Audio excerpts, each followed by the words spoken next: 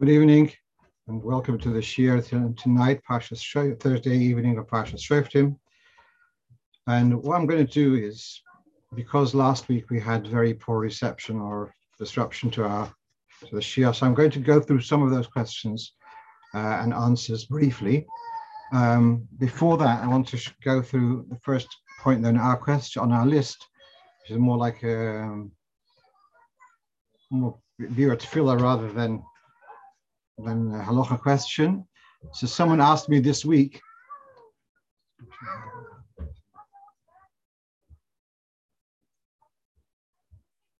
that he was davening with Kavanah on last Shabbos, and he noticed that on Rosh Shabbos Rosh Chodesh we were saying L'mechilas Chet V'Lislichas Ovon, and he was asking, is that the kind of thing that we talk about on Shabbos? Generally, on Shabbos we don't say Tachnun, and so he was concerned about that. Before answering the question, bear in mind, I'm sure this is a familiar point, that there are 12 expressions here. L'toiva v'livrocha, l'sasnu l'simcha, l'shor n'choma, l'safanosach ha'kola, that's 8 so far. L'chaim tovim l'sholem, that's 10. Chilas Chet L'Slichas Ovon is 12. And in Nusach Sfar, they add in Al-Iber Yor, the leap year, they add also L'Chaporas Posha. So there is a remez here for the 12 months of the year. So that's probably why we don't want to skip one on Shabbos. But what do you have beneath is here a quote from the Alter Rebbe's Shulchan Aruch in the halachos of benching. And in benching, we do say, Parnaseinu v'chalkaleinu, provide us parnasa. So then the Yerushalmi asks this question: how do we say this kind of thing on Shabbos? So here we have the Alter Rebbe is quoting. This is based on the Yerushalmi. Ve'ein lachush lahasher. Don't worry about Nachamenu, etc. Because shaharei oimrim parnaseinu v'chalkaleinu. Because on benching we say parnaseinu, provide us parnosa, chalkaleinu, etc. And we don't worry about on Shabbos, we shouldn't be asking for our needs. And that's why we miss out. Well, one of the reasons why we miss out the middle part of the Shemona Esrei. And the answer is, says Yerushalmi, Lefisha toifes brocha brocha kachi. That is the text. That's the set text, and therefore you just keep the same text of benching the whole week. You'd say the same thing on Shabbos. And so the same thing is in relation to, well, let's finish off which is first of the Harachamons, etc.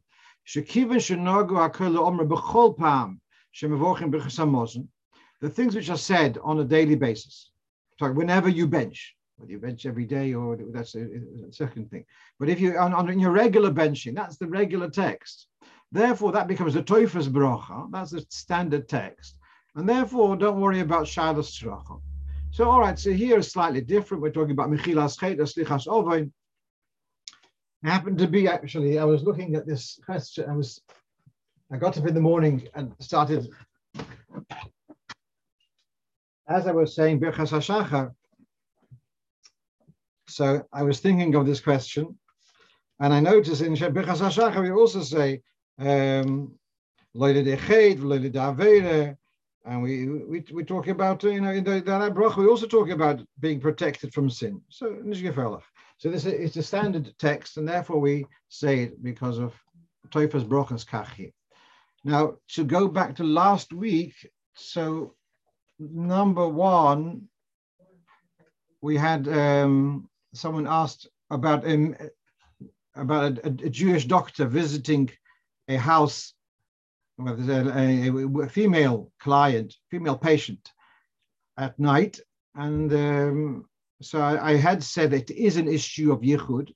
And the fact that a person doesn't want to ruin his reputation and his le'mora le'umnose isn't adequate to take away the issur of yichud. The other thing which was left unclear perhaps from last week's disturbance about a heated floor in a mikveh.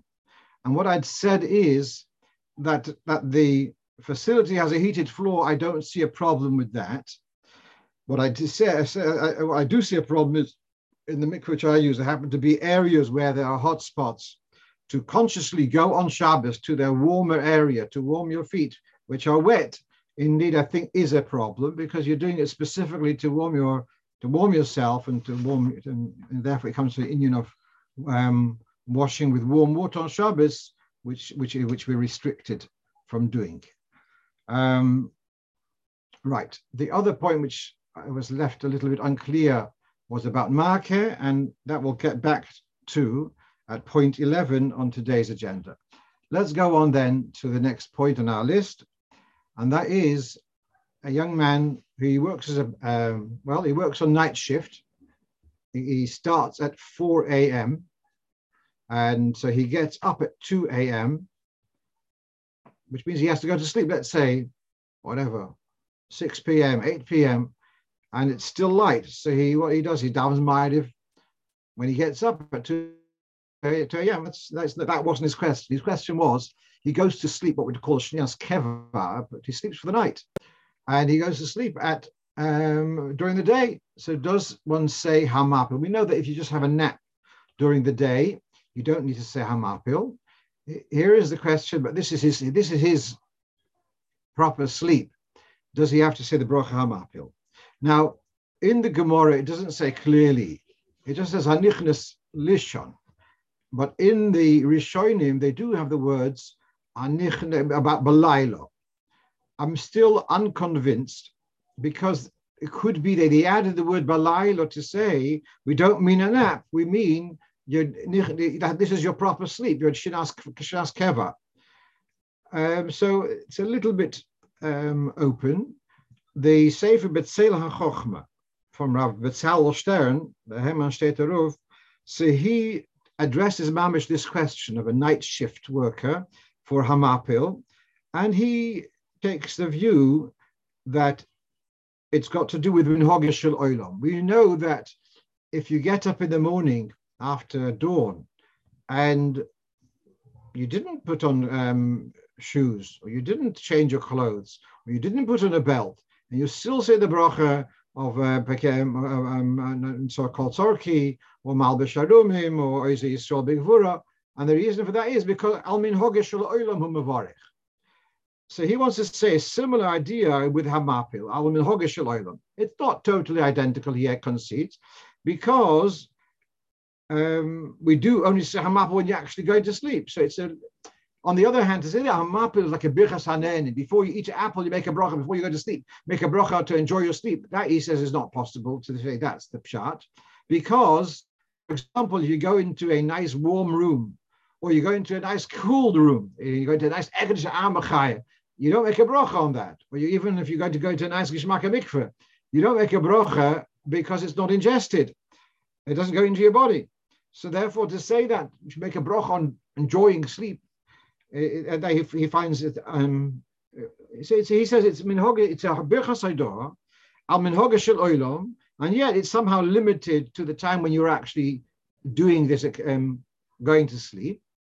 The Poyal, he says, it's limited to minhag shel olam, and therefore, if you're sleeping going to sleep during the day, which is not minhag shel olam, you should not be saying hamapil with the full bracha with Hashem's name. I just want to add another point, which maybe he touches on, and that is the following. What happens if you did not daven Ma'ariv, and it's now after dawn? It's not yet sunrise, but it's after dawn. So then you do say, you have to say Shema Ma'ariv. So here we have the halacha in Shulchan Aruch, I think, where is it? In Siman, I think it's Reish Lamed Zayin, somewhere around there. Hakoire kriyas Shema shel Arvis. If you're saying Shema after dawn, after Amud HaShachar, before sunrise, lo yotzei chivosoi, you're not yotzei. But if you're a onus, then you, let's say, why you're onus, because you were a shikir before, or you're a choyle, whatever it may be. So then you do say Shema, and you're yotzei Shema after Alas HaShachar, before sunrise. And that's relevant, especially in the northern countries in the summer. It's very easy to kind of overstep till after midnight, which is already dawn.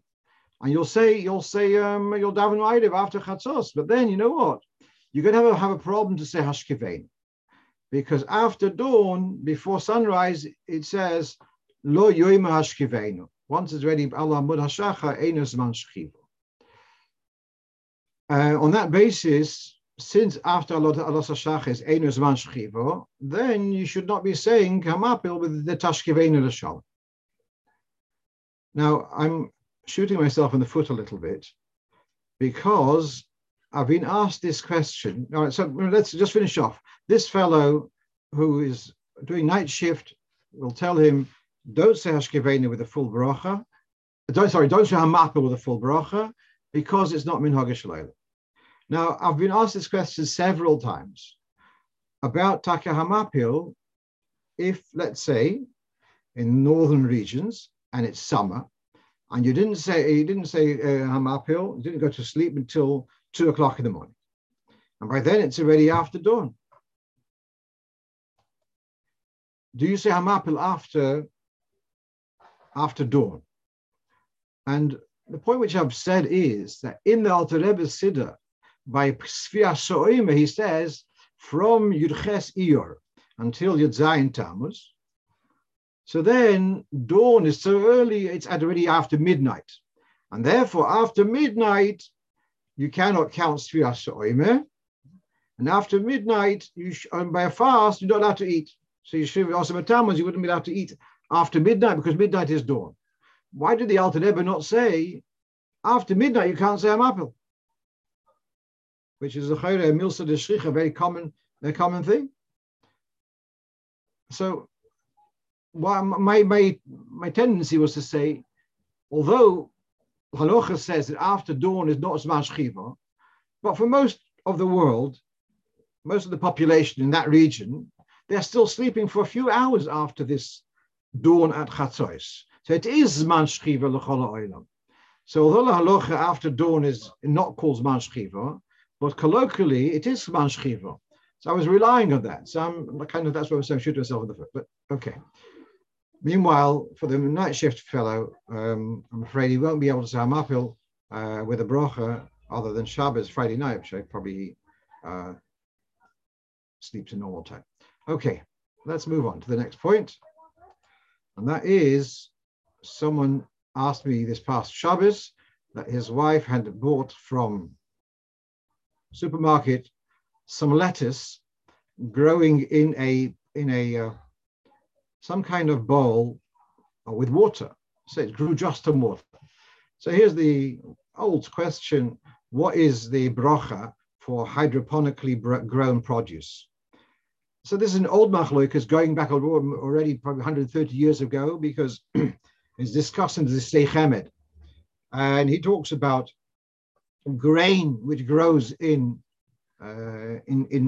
planters which are not attached to the ground.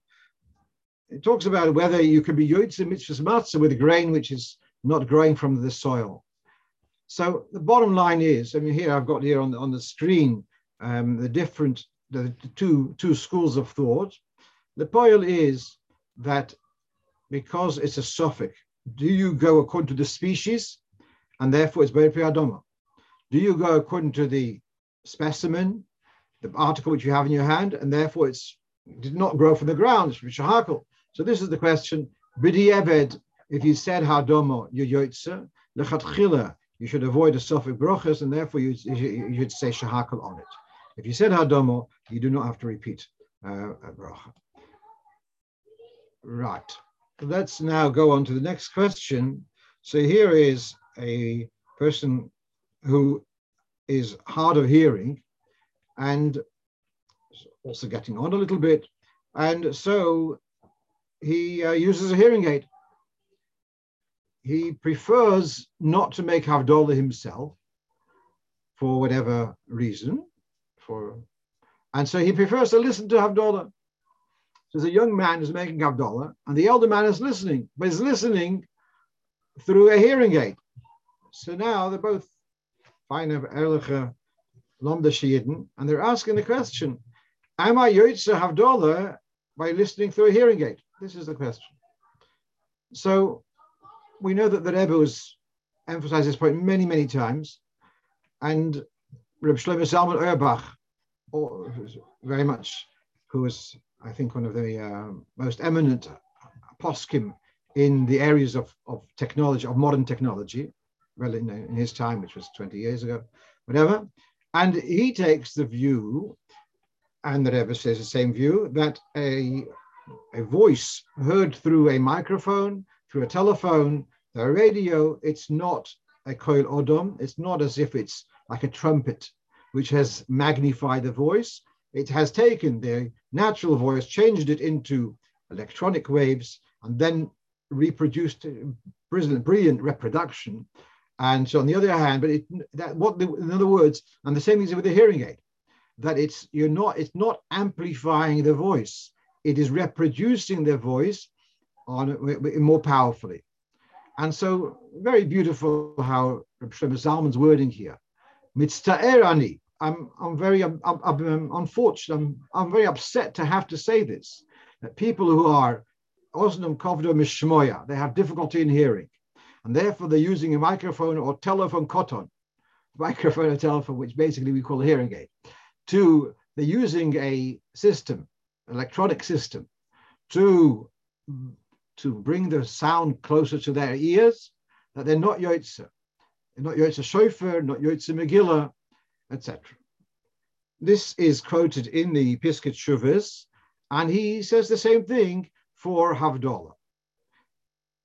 Now, then he says an interesting suggestion. There's an interesting suggestion.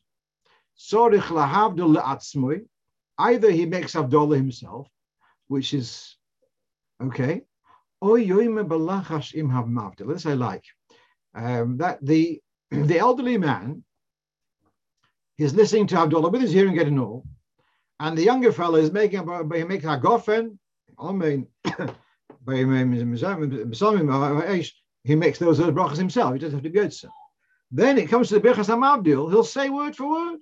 So Reuven is making Havdalah with a cup of wine in his hand. Shimon, the elder one, is standing next to him, and he'll say the words Havdalah together. Where's the cup? The cup is in the other fellow's hand. He doesn't have to drink from it. He doesn't say Hagofen. So here you're Yotze. And you can say the Bracha HaMavdil. I know. Usually we don't do this, yeah? Usually when we listen to Havdalah, we listen to the whole bracha. But it is legitimate to say your own bracha along with the one making Havdalah. Now, take a look. Here we have from the Rishimas HaYomin, the Rebbe's memoirs of the Frierdiker Rebbe saying, the Rebbe in Shmos saying, the Rebbe Rashab had an interesting minhag. When it came to Havdalah, he would listen to someone else most of the time. I think just Erev Yom Kippur, Motzei Yom Kippur, he made it himself, but generally he was listening to Havdalah from someone else. He would, if the fellow made Havdalah on wine, he'd say just the Psukim Kinei Kel Shosi. If the fellow was making Havdalah on beer, then he also said the Habrocha HaMavdil. So the Rebbe Rashab was noyig sometimes to say the Brocha HaMavdil word for word with the one who's making Havdalah. So you have backing there. And what's the difference between wine, Havdalah on wine, and Havdalah on beer? I'm just speculating now. And that is that wine, you will see in Hilchos Sukkah, there's a shtickle kavias. Perhaps because there's more kavias, it's more focus with wine. And therefore, he's Yotze to the bracha. Other drinks, including beer, perhaps is not so much a focus, doesn't create such a focus, and therefore he's not so focused, and therefore he's to the bracha himself. Be that as it may, that's another discussion why he made this distinction. But the idea of the elderly man saying the bracha Birchas HaMavdil along with the one who's making Havdalah, that's perfectly fine. And indeed, the Mogen Avraham in Siman Kuf, I think it's Kuf Tzadik Gimel, at any rate, the Mogen Avraham does talk about this idea that when other people are listening to a bracha, if they're worried that they don't understand because it's being said in Hebrew, or because they're worried they're not going to be able to focus, so he says, let them say word for word. I think this is in the context of benching. Yes, Kuf Pei is in benching. Say word for word with the Mevorech, because it's difficult to focus. V'chein b'kiddush v'havdalah. So also by Kiddush Havdalah, you can listen. Sorry, instead of listening, say it word for word, and this way you're yotze without any question. So the hard of hearing person will say the words. And now, what do they do about shofar? No simple solution. And possibly though, there is a difference between. I've never been there, Baruch Hashem, but possibly but the hard of hearing, there may be a difference between hearing speech, words, and hearing just sound. But it would have to listen to to want to be yotze shofar, they'd have to listen to the shofar without a hearing aid. And that's what Rabbi Shlomo Zalman is saying very clearly over here. So let's move on. Okay, so being we are towards the end of a year of Shemitah, so what happens if a person forgot to make a prosbul?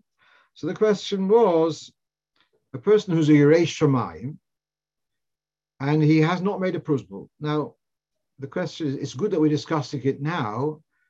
Once it's past the Rosh Hashanah, it's going to be more of an issue, because that's when the full Shemitah's Ksofim comes in. Whereas now, in the year of Shemitah itself, there's two aspects of Shemitah. There's with money. One is whether you're allowed to charge. The other one is whether you have to, if the person offers you, whether you have to waive the debt. I think in the year of Shemitah, you're not mechuyev to waive the debt. You just she mustn't charge. And the year after, then you're not allowed to. Then you'd have to waive the debt, and you're not allowed to charge. Okay. So meanwhile, let's say the question is this year or next year, and the fellow hasn't made a prosbul. Is he now? Does he have to waive the debt, or could he ask for the money? So here's a very interesting piece in the Alter Rebbe Shulchan Aruch in Choshen Mishpat Hilchos Halva. He says nowadays, this is 200 years ago, Lo nohagu b'prosbul medinas elu. It's not customary to make a prosbul, and they're probably missing a word here. Yesh shenosnu tam leminif. Loima. There are those who explain away the not doing a prosbul. Since it was standard practice that people would collect a debt after Shemitah, and the borrower knew that the lender would come collecting his money after Shemitah, as if there had been an agreement at the moment of the loan, as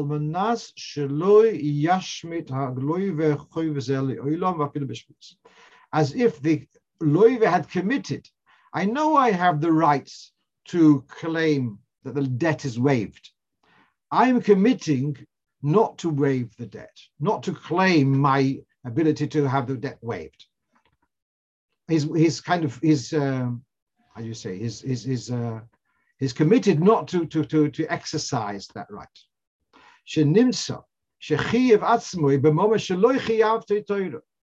So this commitment, understood commitment of the borrower, that he will pay even though he doesn't have to pay. So you are allowed to oblige yourself to a debt beyond what the Torah obliges you. He hasn't. In other words, there's a concept called masna mashakosov b'Torah, to say that the Torah gives me a certain right, and I'm saying that I shouldn't have that right, or the other way around.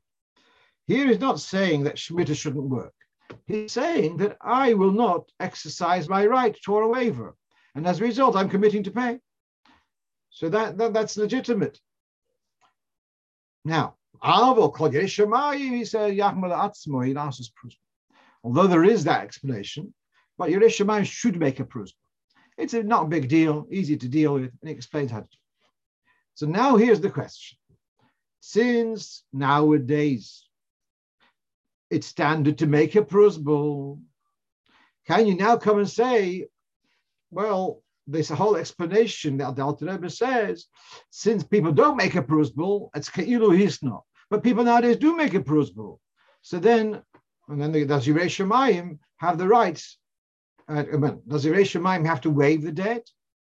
Or can he say, oh, even though I did not make a prosbul, I can rely on the first approach? And that makes it's harder because nowadays the prosbul is so popular. So then the chayr that pulls the carpet from underneath the heter in the beginning of the sif. That's the question. So I'm coming back to my good friend Uri Gamson Seif, which I mentioned quoted last week, and he makes here an interesting difference between whether our lender is in lender and the borrower are in Chutz La'aretz or in Eretz Yisrael.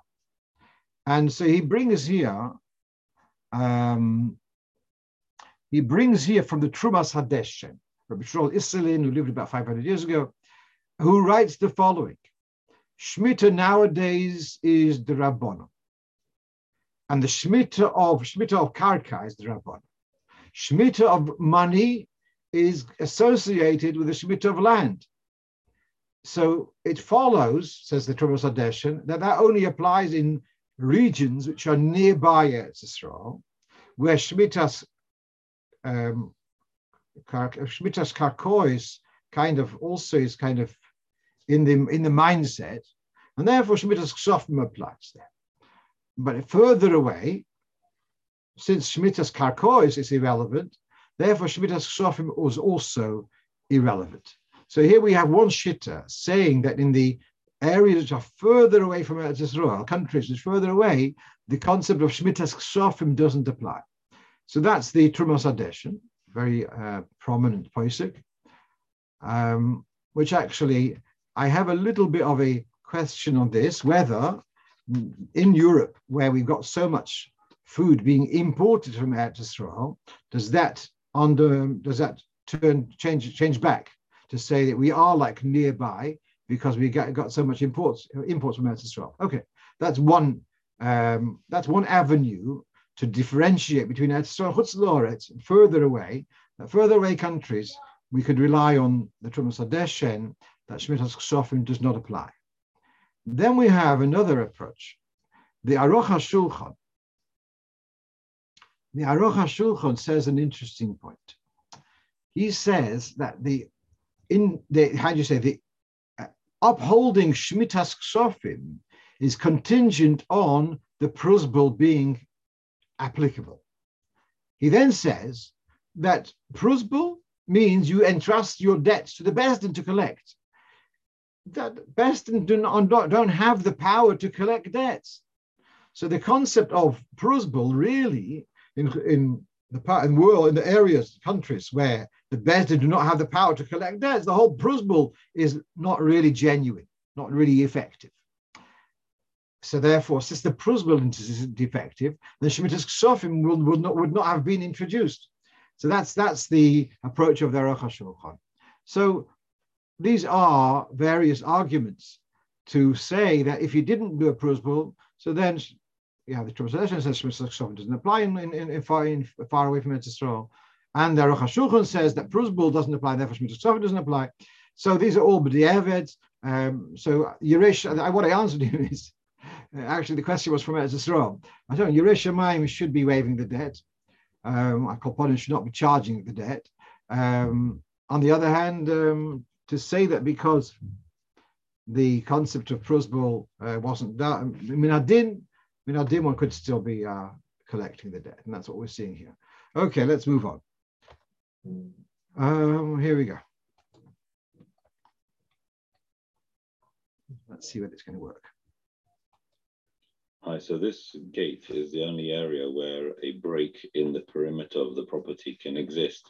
So the question is, if it's opened by someone coming in by foot during Shabbat, does that create a potential Eruv problem for the back of the house if anyone is carrying anything to an outdoor table? Okay, that's the question. So you have, so now I feel accomplished. I managed to put in a video into the PowerPoint. Right, so this gate now I know how to switch it off. Okay, good. Let's move on. Okay, so here's the question. If you have a gap in your fence, more than 10 amas, that's called, that's equivalent to porutz b'milui, as if you have the whole wall down. And if your whole wall is down, you're not allowed to carry your front yard. Just learned the Mishnah this morning in Erevin. If your front yard and the whole front wall came down, porutz b'milui shesarabim, you're not allowed to carry there. So now if you have a break of 10 amas, it's as if there's no wall. So now here's the question. I've got these massive gates. Actually, I told him if it's less than 15 feet, it's not a problem, which for Baruch Hashem it was less than 50. But if it's, let's say, 20 feet, a very wide gate. So here's the question. Whilst the gates are closed, so then, all right, you have a chitza. If you open the gates, do the gates work even whilst they're open? That's my question. And my argument in my rationalization is, hang on a second. If I put 2 poles and a wire across, yeah, problem solved. Why? Tzuras HaPesach. Tzuras HaPesach is like a wall. So Tzuras HaPesach, 2 poles and a wire, is going to be considered like a solid wall. And I got these massive gates which are on hinges. I can swing them back. They were 5 minutes ago. They were closed. That doesn't count as a wall. I find it difficult to accept that. But I searched, and if anyone can find something about this, I'm happy to listen. But meanwhile, Hashgacha Pratis is that I'm learning Hilchos Sukkah. Wonder why. And so now, learning about the wall, now in Eretz Yisrael, it's very, very popular. People have balconies where they have the balcony is enclosed with what they call trisim, these shutters, kind of sliding panels. What would happen if somehow, and it could be here also, a lot of people have their sukkah is, they've got patio doors at the back of the house, and that's one of the walls of the sukkah. So let's say that door is crucial for your sukkah. In other words, it's not the 4th wall, it's the 3rd wall. If you open those doors completely wide, completely open, you don't have a 3rd wall for your sukkah. So does that sukkah, when you open those doors, is your sukkah still valid? So unfortunately, the consensus seems to be that it's not valid. And they're saying because you have no wall, because you rolled the door open, the sliding doors away, you don't have a wall. I have found one sympathizer to my argument, and that's the Shut Kinyan Torah. And he says that since there is a Deles Gemura with a mashkov, there's a proper door here, it's a doifen Gemura even when the door is open. So he's the minority, but he takes the view a door is a wall even whilst it's open. So according to him, we wouldn't have a problem with our with our sukkah, with our eruv, with the doors open. But others disagree, and they're taking the view that when the doors are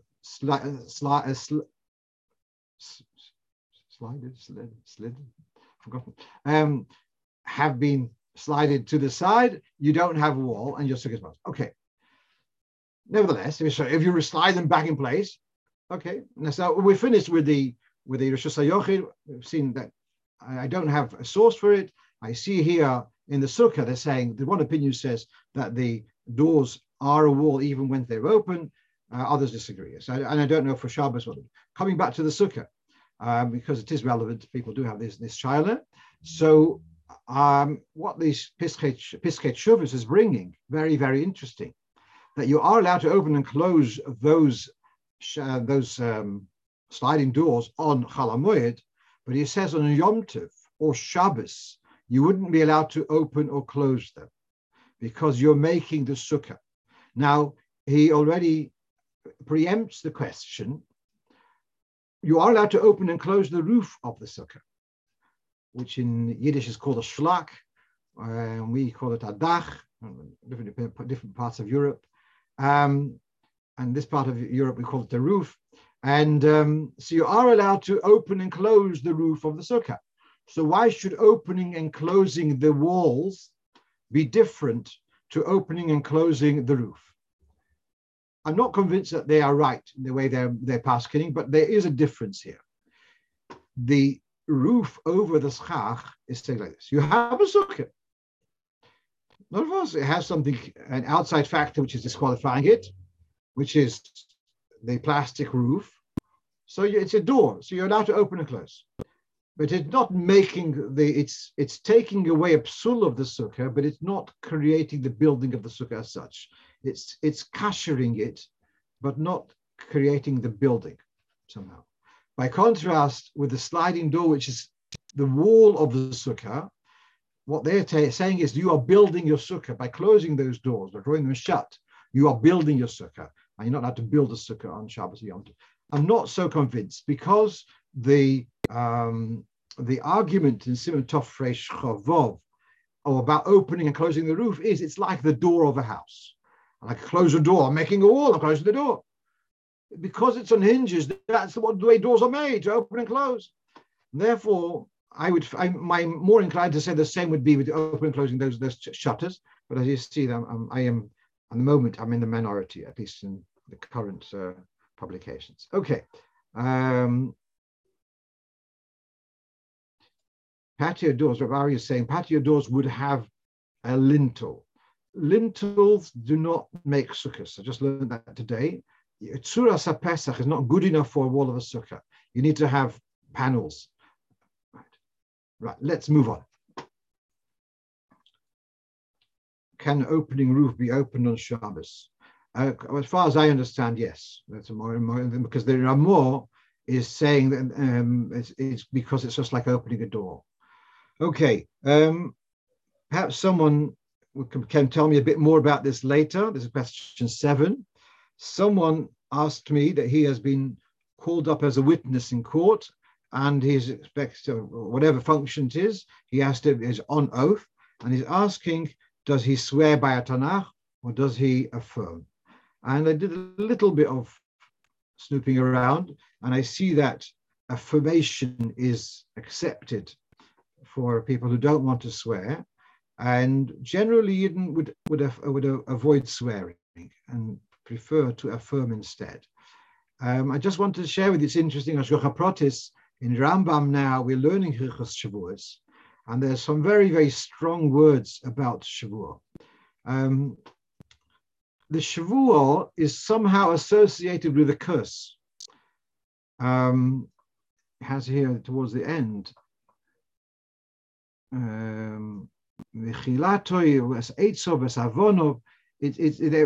is the idea that a person swears and he's swearing falsely, he's bringing a curse upon himself. There's an understanding that you're putting your faith, you're putting yourself into this commitment. I remember I had my driving instructor, was a Yiddish boy. He used to keep on saying, in the middle of a shiur, call me after 20 minutes. Bye. He would always be saying, may God be my judge or something. And when he wanted to, reassure me that what he's saying is the truth. It's such a language. And we don't, we're careful. We're very careful about that. And the reason why, well, we see here the expression that when the Eibishter gave said, Loisissa, the third of the 10 Commandments, do not bear Hashem's name in vain, in oath. So the whole world is shaking. Myself, I'm confident. Let's say I make an oath to be an oath of allegiance to the country. Really, I never do anything. A little bit, even a little tiny sliver of something which may not be totally full loyalty. And you have to be careful. There may be something tiny, some tiny thing which you're not totally true about this, and therefore we prefer to avoid taking an oath because of the extreme severity of an oath, and we see here even that it brings upon punishment not only as false oath, not only on the violator himself, can bring upon others also. It's such a heavy inyan of swearing. So from a Yidden, generally will avoid taking an oath and will choose to affirm in other. And I don't know what the procedure for affirmation in court, but I would imagine that you don't need to hold a Tanakh to do that. I know that in Eretz Yisrael, which you become a Chaver Knesset, there is something about taking an oath, and Rav Waldenberg, I think in Hatarav HaMedina has written extensively about that, but that wasn't the question I was asked, so I'm going to go on to the next one. Okay. So and it doesn't work in the Knesset. Pardon? And I said them swearing an oath in the Knesset doesn't work. I was trying to make a bad joke. Okay. So here, someone asked me, what's the story about water being left overnight in metal containers? So the source of the story is a Gemara, and it's a Gemara in Nidot Daf Yud Zayin, and Reb Shimon Bar Yochai is saying 5 things which can cause a person harm, chas v'shalom, talking about garlic or onion or eggs which have been peeled and left overnight. Then we have one who drinks water, hamasha mashkin mezugin, one who drinks blended drinks. Some people think of blended, they think already of a scotch already, I know. One who blended drinks which have been left overnight. And then we have one who sleeps overnight in the cemetery. And then he has a few things. It seems to be more than 5 things. But meanwhile, we have here that one who drinks water, mashkin mezugin she'ovin aleim lailo. So then that's considered a danger, and we avoid having drinks which are left overnight. So now this is brought. There's a simon in Kufta Zayin, I think in Yeridea, called Hilchas Sakona, various foods, etc., which are Sakona, but it doesn't bring this. Pri Chodosh there does bring this, and the Alter Rebbe in Chesed Mishra brings this. V'chein lo yishte mashkin mezugin, do not drink blended drinks, she'over aleim halaylo, acharei shenimzag b'mayim, which have been left overnight after having been diluted with water. This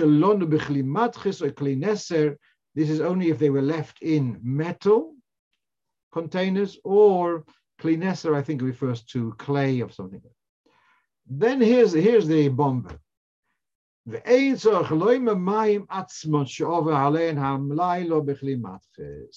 the Alter Rebbe throws in a brackets, and we know the brackets were in Yonah, which the Alter Rebbe was mechadish, and doesn't necessarily, I mean, it's a well-known thing, he wanted to review it, but it's things which he introduced, which are not so substantiated from earlier sources. If diluted drinks with water is an issue of being left overnight, how much more so water left overnight? For sure it's going to be a problem. So to have water left overnight in a metal container is a problem. Oh, so now until the Alter Rebbe came, you could say, Mashke Mezugin, okay, you have every Yiddish house has got a chaynik, and you have a samovar or whatever, and many of them are metal. So you have water which has been left overnight. I've got a little bit of news for you. That the water which you take out on the tap every morning has also spent the night in the pipes, and the pipes are also made of metal, copper or whatever. It says also ma'im shelona b'chli matches.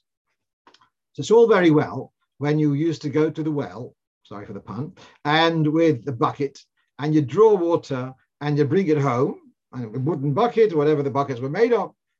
But nowadays, all of our water is left overnight in metal. I heard that the late Rav Malo Vasholem would not drink Coke from cans because it's been left overnight in metal. Okay. And so, Alter Rebbe said, I mean, that's for sure, it's Mezugin, yeah, left in Klimatchus. So there was in Yerushalayim, there was someone called Reb David Shapira, a brilliant Goen. He wrote a sefer called B'nai Tzion. One of his, I'm not going to go into it now, but he has about the Kavat Arich, about the date line. He's got such a novel solution to the where the Jewish halacha date line is. So he's a brilliant man, and he, I'm not sure which year he passed away, but he corresponds with the Rebbe a little bit in the early years. And he asked this question: how do we deal with the Alter Rebbe? He says they have a problem with Ma'im Shalom, water left overnight in metal. He tries to make some corrections, whatever. And the Rebbe writes to him, I don't know whether we need to go through all the various excuses which have been given. umachvarto. And the clearest answer is kiven dedoshu borabim shoime psoim Hashem. We have a rule that if there's something which is granted that Chazal says dangerous, but it's standard, people all over are using it, then we're going to say Hashem protects the fools. And the Tzemach Tzedek says, which the Rebbe refers to as Tzemach Tzedek Ibn Ezer, even those who know that the Gemara says that it's dangerous, they can also rely on the Shoim Psoim Hashem, that Hashem protects the fools, and therefore they can also join the fools and enjoy that part of life. And so then he says, since it's an Inyan Sguli, after all, we're talking here about something which is more a spiritual, perhaps, issue.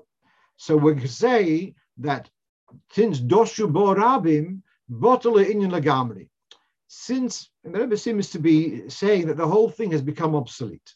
Since Doshu Bo Rabim, you've got millions of people around the world who are drinking water which is left overnight in Klei Matches, and it looks like the whole Indian has the whole danger has become obsolete. And therefore, Pshita, that Talmid Chacham can also rely on this. And he says, look at the Tzemach Tzedek over there, that even the Talmid Chacham can rely on the Shoim Psoim Hashem once it's been applied. Let's come back to some of the questions which you have put in the chat. So I've been told the following. Rav Pinchas, thank you. You used to have to take an oath if you want, or if you wanted to, you have to explain to the judge that you had a religious objection to an oath. They changed this a number of years ago, and you can simply affirm. Thank you. They're asking about the bris milah in the midbar. Okay, we'll have to think about that separately. Let's move on. Point 9. So here a young lady has become a Baalas Tshuva, and but she has a tattoo on her arm or whatever. Is there a chiyuv? Her mashpia asked me whether there's a chiyuv for her. Is there an obligation to remove the tattoo? So interestingly, this question I mentioned before, the Betzel HaChochmah, the Hermann Steter Rov, he also has a discussion about this question, and he goes into a whole interesting lamdas. How do you remove a tattoo? And there may be other ways, but one simple way would be to put another tattoo on top of the old tattoo. So let's say there's a tattoo, the story which he is dealing with, and it's interesting, the same story is in the Minchas Yitzchak. Obviously, it's the same question was sent to various poskim, was about a fellow who had been in the American army, probably about 60 years ago, and he had made a tattoo on his upper arm of a woman in a tznius position, a picture. And now his question is, can he put his tefillin on the tattoo? And then, of course, one of the things with a solution would be to remove the tattoo. But to remove the tattoo means you're writing in your skin, writing the permanent way. Okay, so what you're going to do, you're going to write with another ink. So I don't know if it works, but let's say you have a tattoo is black ink. Let's say you can make now a skin color writing on the same place, and that will obliterate the tattoo. So here comes the whole question: are you allowed to make another tattoo to remove the first tattoo? Is that not called making another tattoo? So we had this, I think, a couple of weeks ago. It came up about so I was talking about the microblading with the eyebrows. Now, those who say that the whole issue of k'soibes ka'aka, of tattooing, is only if it's writing, letters. But if it's just even a picture, certainly just color, would not be a problem. In addition, if you remember what we spoke about microblading, that the tattoo is mutilating. To rectify, to restore, is not included in the issue of a tattoo. And therefore, I feel that there's, on the one hand, there's no obligation. I couldn't find anywhere, and as far as I know, that's the common psak. There's no obligation, la halacha, to remove a tattoo. On the other hand, if you do want to, and you want to use, let's say, and this is my own invention, yeah, I'm going to patent it soon, to use skin-colored ink to take away a tattoo, I don't see that to be a problem. As I say, it's not writing, and also it's a repair rather than a mutilation, therefore it's okay. Let's go on. Okay, well, so last week I mentioned about esrogim from Eretz Yisrael, and someone had asked me about this, and I told him, better don't get from Eretz Yisrael, get from Italy, whatever. But then this week, another shliach somewhere in Europe is asking me, he says apparently Israeli esrogim are much cheaper, and he wants to be able to give to Yidden or sell them. I don't know if it's cheaper. It's going to be obviously being able to reach to more people. Right. So I stand corrected. Tattoos may be removed with laser. Thank you. And therefore, then for sure, there's no problem of removing it. You're not mechuyev to. I still remain with that. You're not mechuyev to remove it. You're not obliged to. But yeah, that could be done. No question. All right. So let's come back to this again. So now here is the question: is there any emphasis of sending back the esrogim back to Eretz Yisrael after Yom Tov? So I've heard this before. Let's take a look what's going on here. So this is from the Piskei Teshuvos, actually, in the Dinim of Esrog, Simatov Resh Mem Tes, taking out esrogim to Chutz La'aretz, 1 or 2, Yesh Lahokel, especially if they be brought to Eretz Yisrael afterwards. So now he brings over a few Litvish Poskim, Orchis Rabbeinu, it says about the from the Chazon Ish, etc., he said that they could take esrogim to Chutz La'aretz, but right after Yom Tov, they should be eaten, because there's a time called Zman Habir. There's a time by which there's no esrogim out in the wild, and by then you're not allowed to hold on to that produce since it's not available in the wild. So he says, so long as you eat the esrogim before they become obsolete in the wild, then that solves the problem. He did not require to bring them back to Eretz Yisrael. Then he brings from a letter, the Tshuvas van Hogus, that's from the guy from Shalayim. He brings from Revelvel the Brisker. He asked to send him an esrog to Chutz La'aretz, and he says it's better to bring it back to Eretz Yisrael. And then he brings from Mishnas Yosef, then he brings from Shlomo Zalman. He did not send esrog. He had people who would send esrogim every year, but Shemitah he did not send esrogim to Chutz La'aretz. So, all right, what I'm seeing here is the idea of bringing it back to Eretz Yisrael so that you can put it out in the wild for the animals in Eretz Yisrael does not seem to be a chiyuv at all. It seems to be a hidur. It's certainly on a commercial level, I think that's unreasonable. On the other hand, it seems to be that it would be preferable that the esrog should be eaten before Zman Habir, that means shortly after Sukkot. Okay, yeah, that's what I can say. Someone asked, what about if you're going to give esrogim to people who are not going to eat them? But then on the other hand, this is a very important point. To just throw the esrog into the bin, that would not be allowed until the esrog has become inedible. So you have to hold on to it till it becomes inedible. Finally, we've got here, we're talking about, so last week we were talking about a maikeh, about building a barrier around a rooftop. So one of our listeners who was also frustrated with the poor reception last week, and Baruch Hashem, I think is behaving better today. So she mentions to me, she listened to the recording, and I had not mentioned about making a bracha on building the maikeh. So if you are one of those people who get your hands dirty and you like doing cement by yourself, you build the maikeh yourself, yes, you should be able to make a bracha. I don't remember, it's just something to look into, whether you make the bracha when you put the first brick of the 10 tefachim or when you do the top of the 10 tefachim. It has to be just before the end, just before you complete it, before you complete the 10th tefach.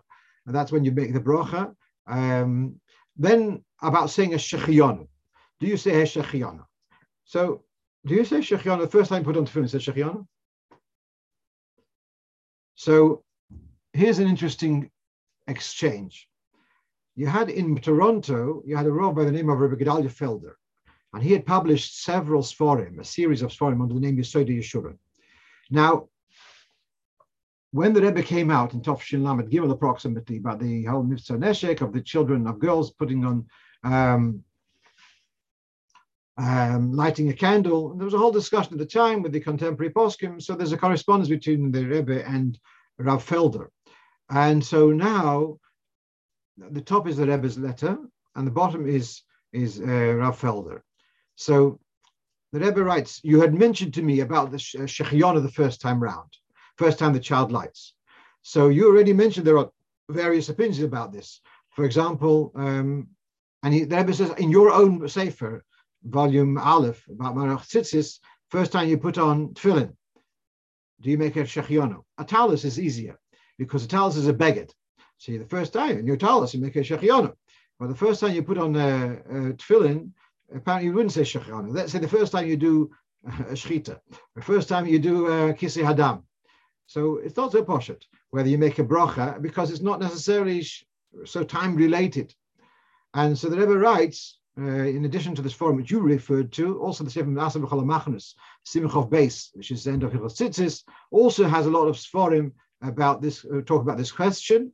And although, here's an interesting point, that Tzemach Tzedek in Piskei Dinim has got a page about Shechianu, and he says, Sofek Shechianu is not a problem.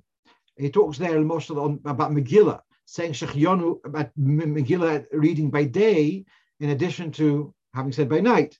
So the Alter Rebbe in Siddur says you shouldn't say a bracha by day, and the Tzemach Tzedek says you should. And he takes this view, he brings this view of the Eliyah Rabbah, that Shechianu, if you're happy, so there's not a bracha levatona.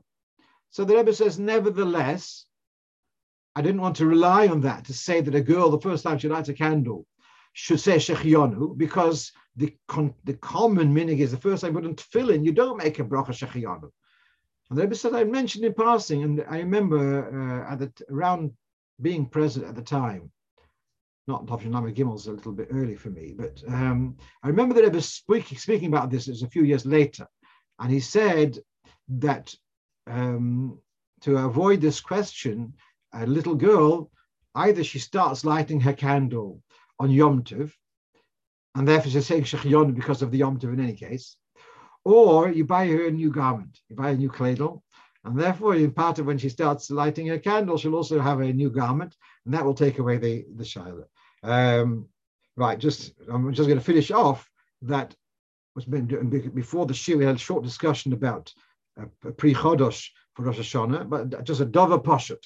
If you don't have a Pri Chodosh or Beged Chodosh, you still say Shechianu at Kiddush regardless, and at Tkiyas on the second day regardless.